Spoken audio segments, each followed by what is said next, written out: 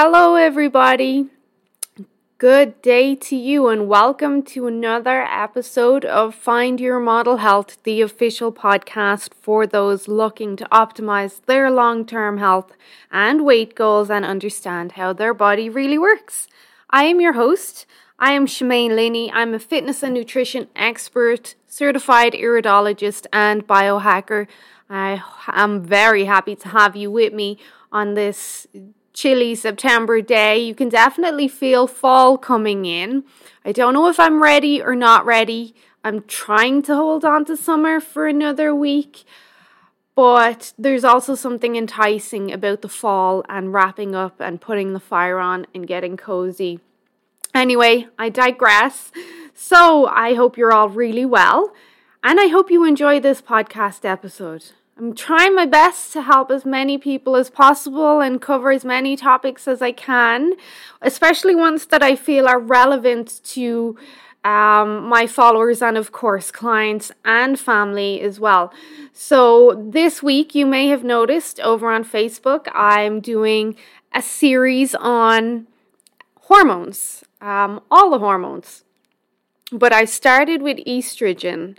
And I've put a lot of in-depth stuff up already. Well, not too in-depth, but I'm encouraging people to take notes because, as I've been saying for about a year and a half now is the time we need to take charge of our health. There are people like me who are here to help you. You're not alone. There are people like me that have open doors, well, at least open video cameras and phones, depending on if we get locked down again or what. But there are people with, let's just say, open hearts and open arms and open minds that want to help you and are not going to push you to do anything you don't want to do. There are genuine people who want to help you and want to see you be your best and feel your best. Again, I digress, but I really feel inside me today that I want to get that out to the world. There are people that don't want to push you to do something you don't want to do. They just want to help you. Anyway, so in this episode, we're going to look at herbs that can help you detoxify estrogen. I want to give you some practical stuff. Of course, I can only give you advice. I can't make you do it, but I hope that you'll actually do it. So, well, we've been looking at estrogen so far this week over on Facebook. We'll just take a quick look at it again. So estrogen is both good and bad. Both women and men contain estrogen, except women contain more. You can make estrogen in your fat cells. Not many people know that. Of course, the ovaries, and then our brain can produce some estrogen as well. So when most people think about estrogen, they're specifically thinking about the ovaries. And I'll often get feedback saying, well, I had a hysterectomy, a full hysterectomy, and my estrogen's gone. That's not true. I was having a conversation with a client last night. She didn't have a hysterectomy, but we were discussing how fat cells in themselves can make estrogen and contribute to estrogen dominance. So when we look at estrogen dominance is a common imbalance among young girls and women these days, and it really can make you feel rubbish. It can make you, of course, overweight. It can make you feel tight in your body, uncomfortable, swollen, like your skin is tight, like everything aches and pains you and you're stiff. It can be a contributor, of course, to you feeling miserable and having mood swings and depression and anxiety. It can contribute to really severe PMS, painful breasts, lumpy breasts, painful irregular periods, blood clots, heavy bleeds, fibroids, thyroid issues. So yes, having extra estrogen in the body can contribute to thyroid issues, and of course that's going to slow down your metabolism.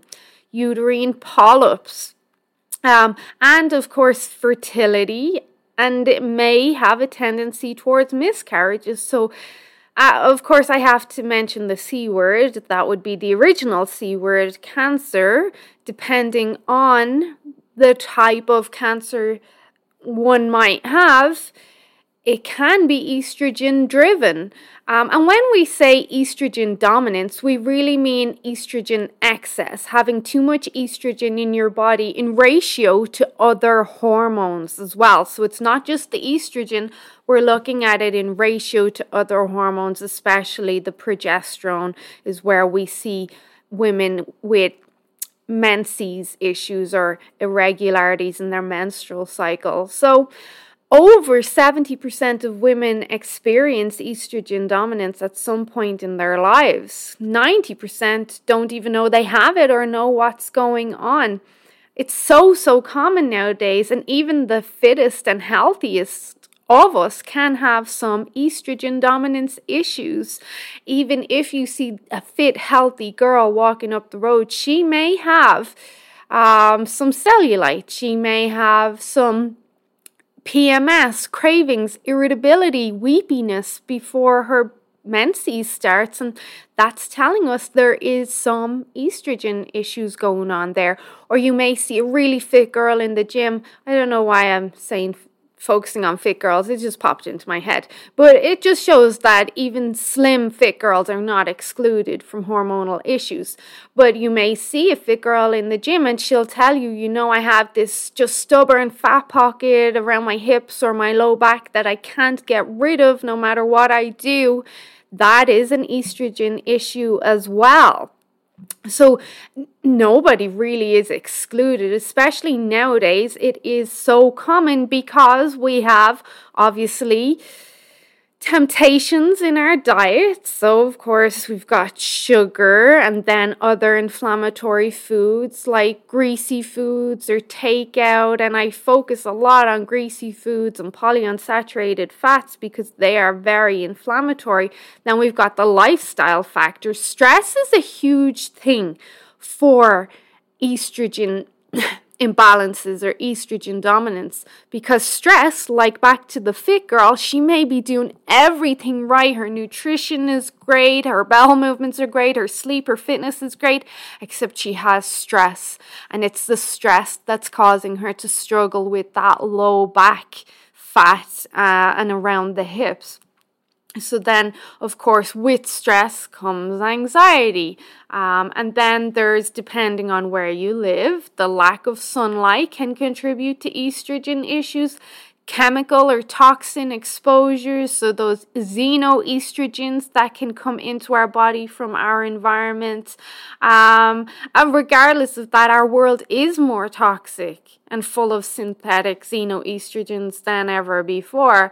My friends and family laugh at me because I literally say quite regularly lately, they're trying to kill us in every way possible. We need to be aware of this. And I laugh saying that because you can put it in whatever context you like, but it's everywhere. We have this constant uphill battle through our food, through stress, through, oh look, it's minus 40 degrees out and there's no sun. There's always something, and sometimes you do have to just laugh at it.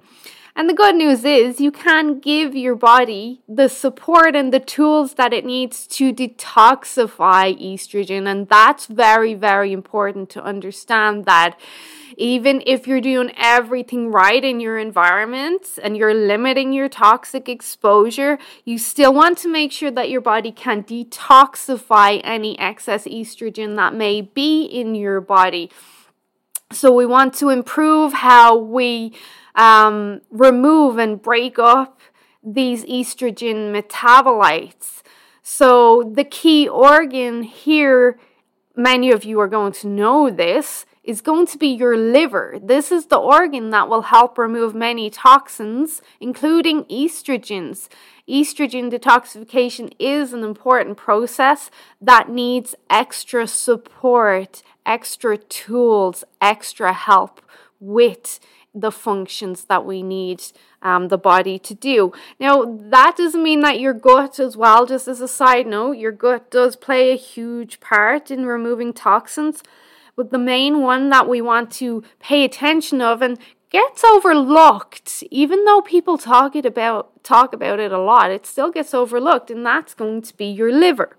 And there are many ways to support your liver, and as a herbalist in training, I have been drawn to herbs and the medicine that the earth gives us and how we can use it safely to support our body. And there is lots of liver supporting herbs. You'll have heard me talk about dandelion tea for one a lot, and burdock tea. I talk about burdock a lot as well. So there's many of these that can be incorporated into our days and easily added into recipes, or very simply make a tea or some sort of herb infusion, like elixir. Like, it's quite easy to get herbs. And when I'm teaching my clients as well, my one-to-one clients, I always set aside a special time to talk about super herbs and how herbs are my favorite because they're so easy to get into your diet, like really, really easy.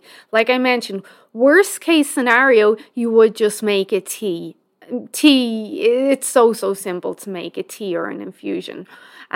So we're going to go through a few of what herbs we can use to help detoxify not just excess estrogen, but they also help detoxify other toxins from the body and help restore hormonal balance, which is really important because if you go back to estrogen dominance, it's that imbalance. It's where we have excess estrogen in ratio to the other hormones. So, like I mentioned, estrogen is found in both men and women, but it's generally known as the female hormone. Just women have more of it, and sometimes we can have too much of it in relation to other hormones like progesterone. And this can happen due to one or more situations, like an imbalance in we have 3 estrogen hormones that not many people know about. So we've got E1, estrone, E2, estradiol, and E3, which is estriol, ditri. Or we can have that imbalance between the progesterone and estradiol ratio, so that's our E2, and that's where we see some concern because the studies show us that the imbalances with E2 is where we have concerns around progressing into illness or disease. And then an imbalance in the metabolites, so those byproducts from the hormones as well. So usually these imbalances, they will lead to estrogen dominance, if not in the beginning, eventually. And then we, of course, have symptoms or biomarkers that our body will tell us that this is the case. So severe PMS. That would also include migraines around PMS, which would signify we have inflammation of the blood there. Then heavy periods with blood clots. Cellulite can be caused by estrogen. Varicose veins, that hip fat and low back fat, like I mentioned. So low belly, hips around your back, that can be it. Thinning hair, endometriosis, fibroids, thyroid issues, and then, of course, hormone-sensitive cancers like breast, ovarian, uterine. So these are the symptoms. Generally, when I'm looking at estrogen dominance or even looking just for an excess of estrogen in a client, I will look at her menstrual cycle, and then I'll also ask for a picture, if I'm not meeting the client in person, of her body to see where she's carrying weight, or he. I do work with men as well. And then that can give me an idea, okay, we have excess estrogen going on here. We got to fix this. One of the ways we're going to fix it is by supporting the liver. So the liver is our largest internal organ, and of course many of us know that its main role is in supporting detoxification.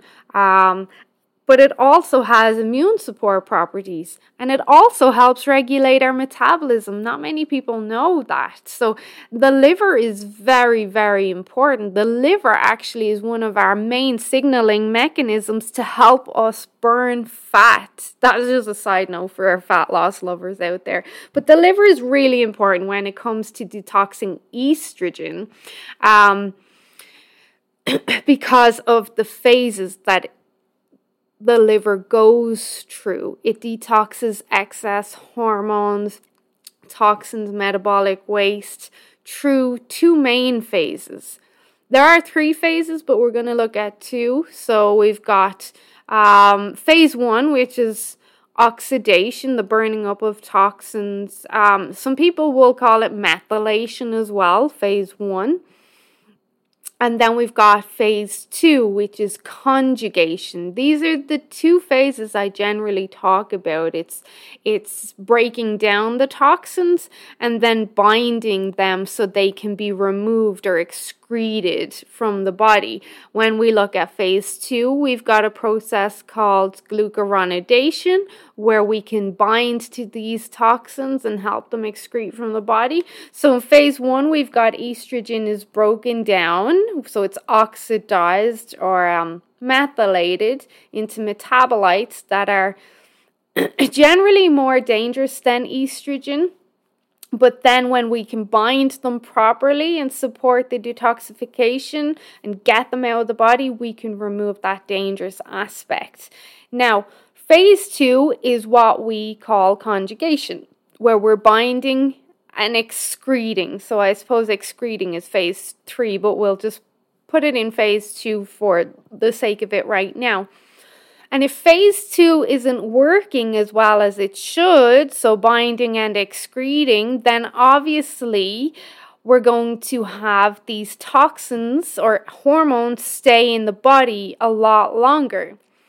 Now, in order to bind to these toxins or hormones, we've got what we call glucuronidation, where we bind. The body will bind a brick to these hormones so that they can't seep back into the body and be recirculated. So if you just imagine a concrete block being bound to these hormones so that they can be removed, so they can't seep back through, let's say, any damaged tissue like leaky gut or the epithelial layer is damaged.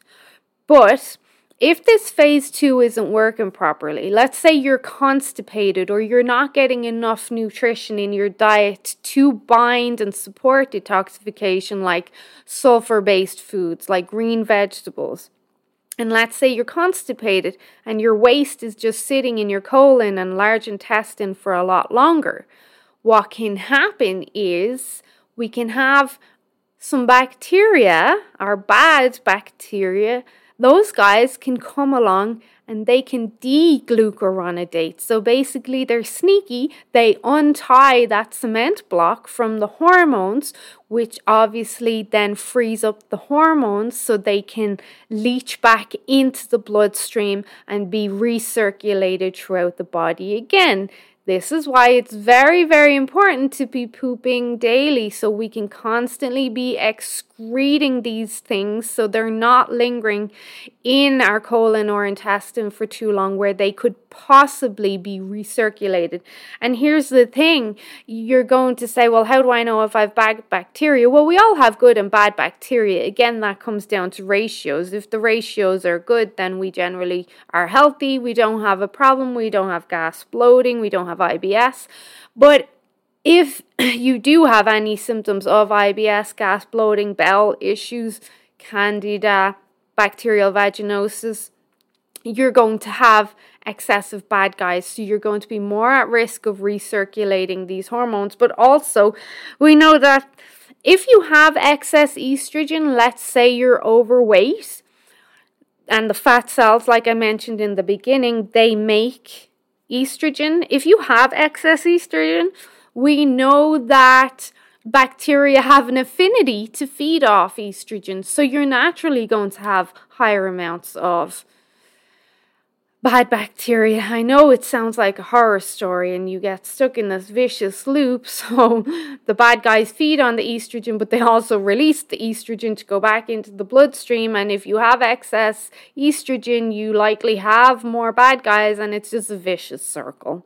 But anyway, when we come back to the liver, we want to not only make sure that our phase 2 is working via excretion of bowel movements, but also that the liver is filtering as well, so that, again, these hormones can't be recirculated into the bloodstream. So we want to make sure that our liver enzymes are working as well, and our liver detoxification pathways are working too.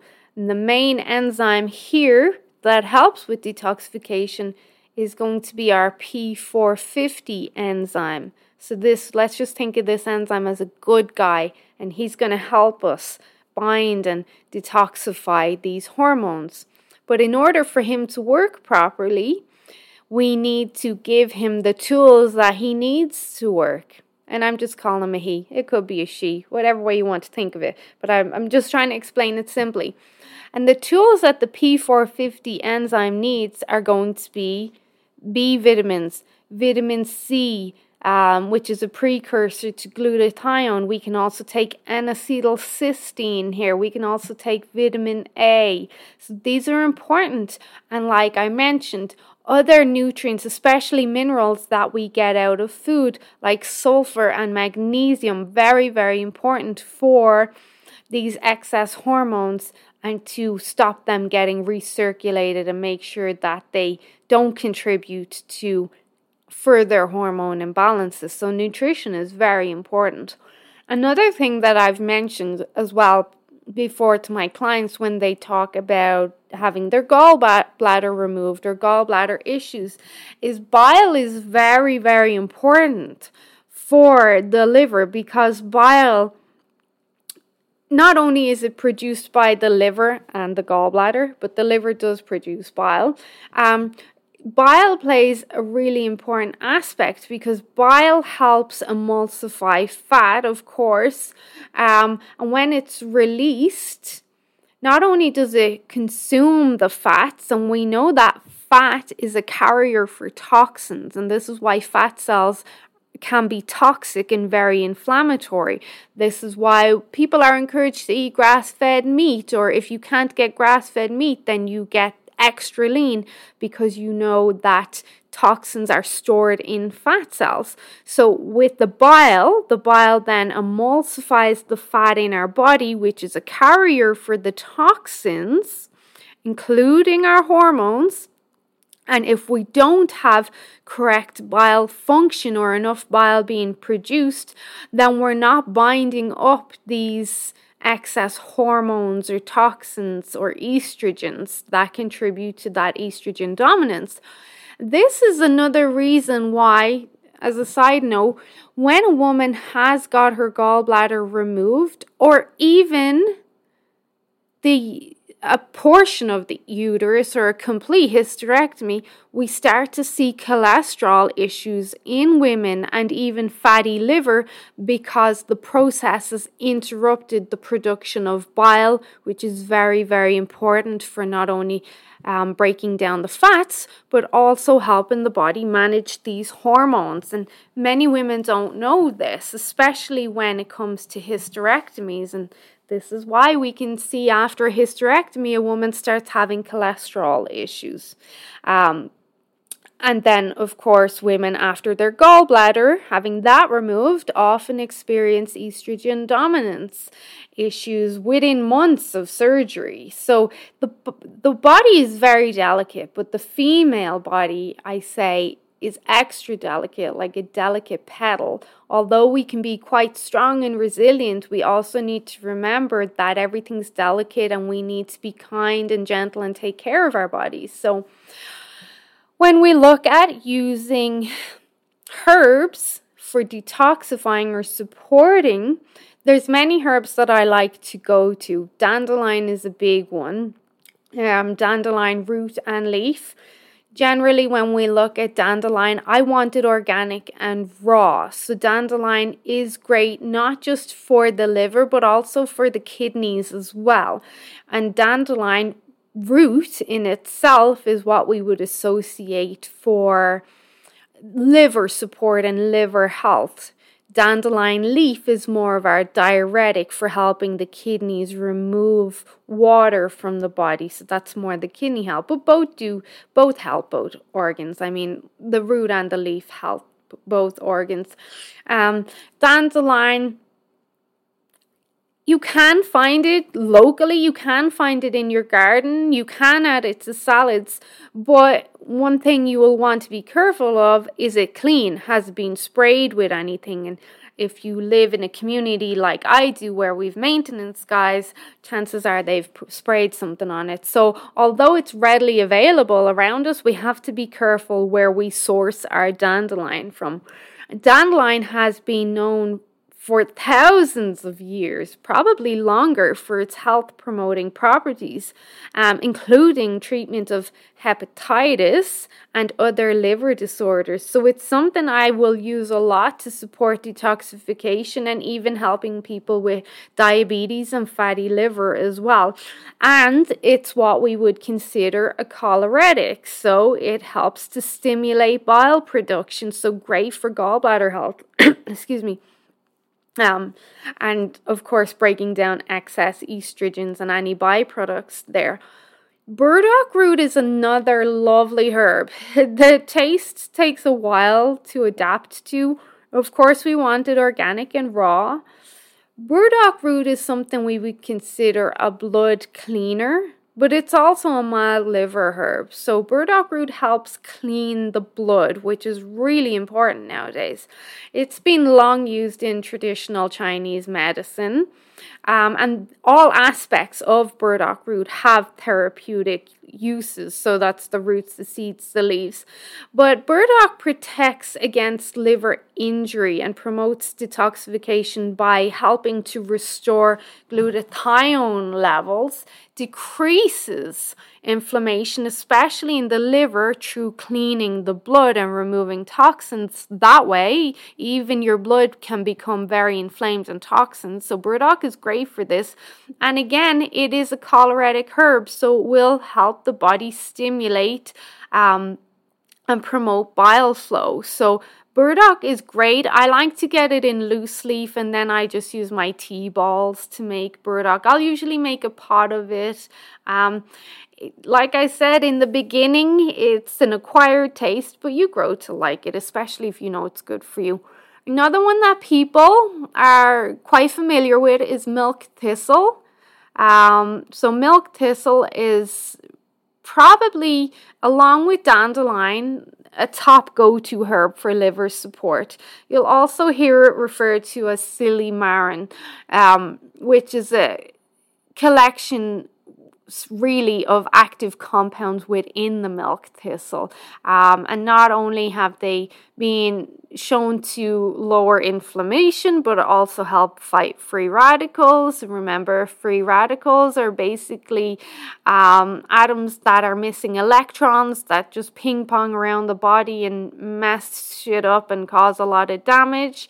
And then milk thistle, or Silybum marianum, as its herbal name or Latin name is known as, is also being shown or being used to treat chronic liver disease, cirrhosis, and even liver cancer. So these herbs, they do a lot of stuff, but if all we're taking away is this is good for my liver, then that's enough. That's the important aspect of it.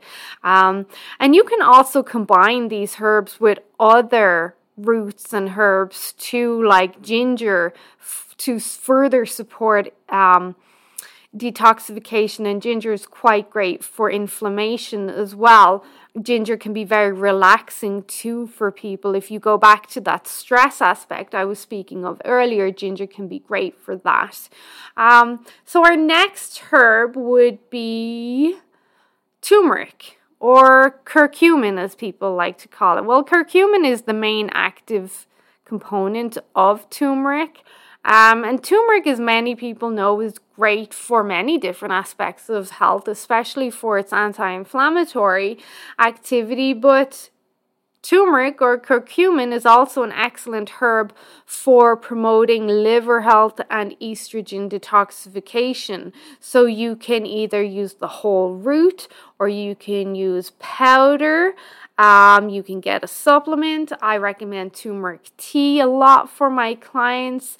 But curcumin as well, many people will know, is used in a lot of cancer therapeutics because of its ability to basically increase glutathione, which is our master antioxidant and is one of our main antioxidants for reducing free radicals and supporting detoxification and activating our NRF2 pathways, which are more detoxification pathways.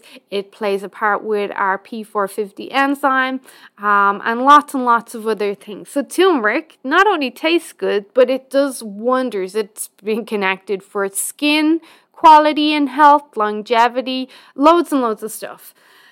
The next one would be Schisandra. So Schisandra is a Siberian berry, and it has been shown to protect the liver from toxins, increase bile flow, and promote liver detoxification too. So Schisandra you can get in a tea, you can get in a supplement, you can even get the dried berry form where you could add it to yogurts or smoothies or other recipes. Schisandra is also great for the immune system, and it's an adaptogen, so it helps your adrenal glands adapt to stress. So this is quite a useful herb, and again we hear that stress word there. So if we know this berry is great for supporting the liver and it can also help us with stress, then why wouldn't we do that? So you've many options. It's always good to have a few of these options in your house. And we'll look at one more. So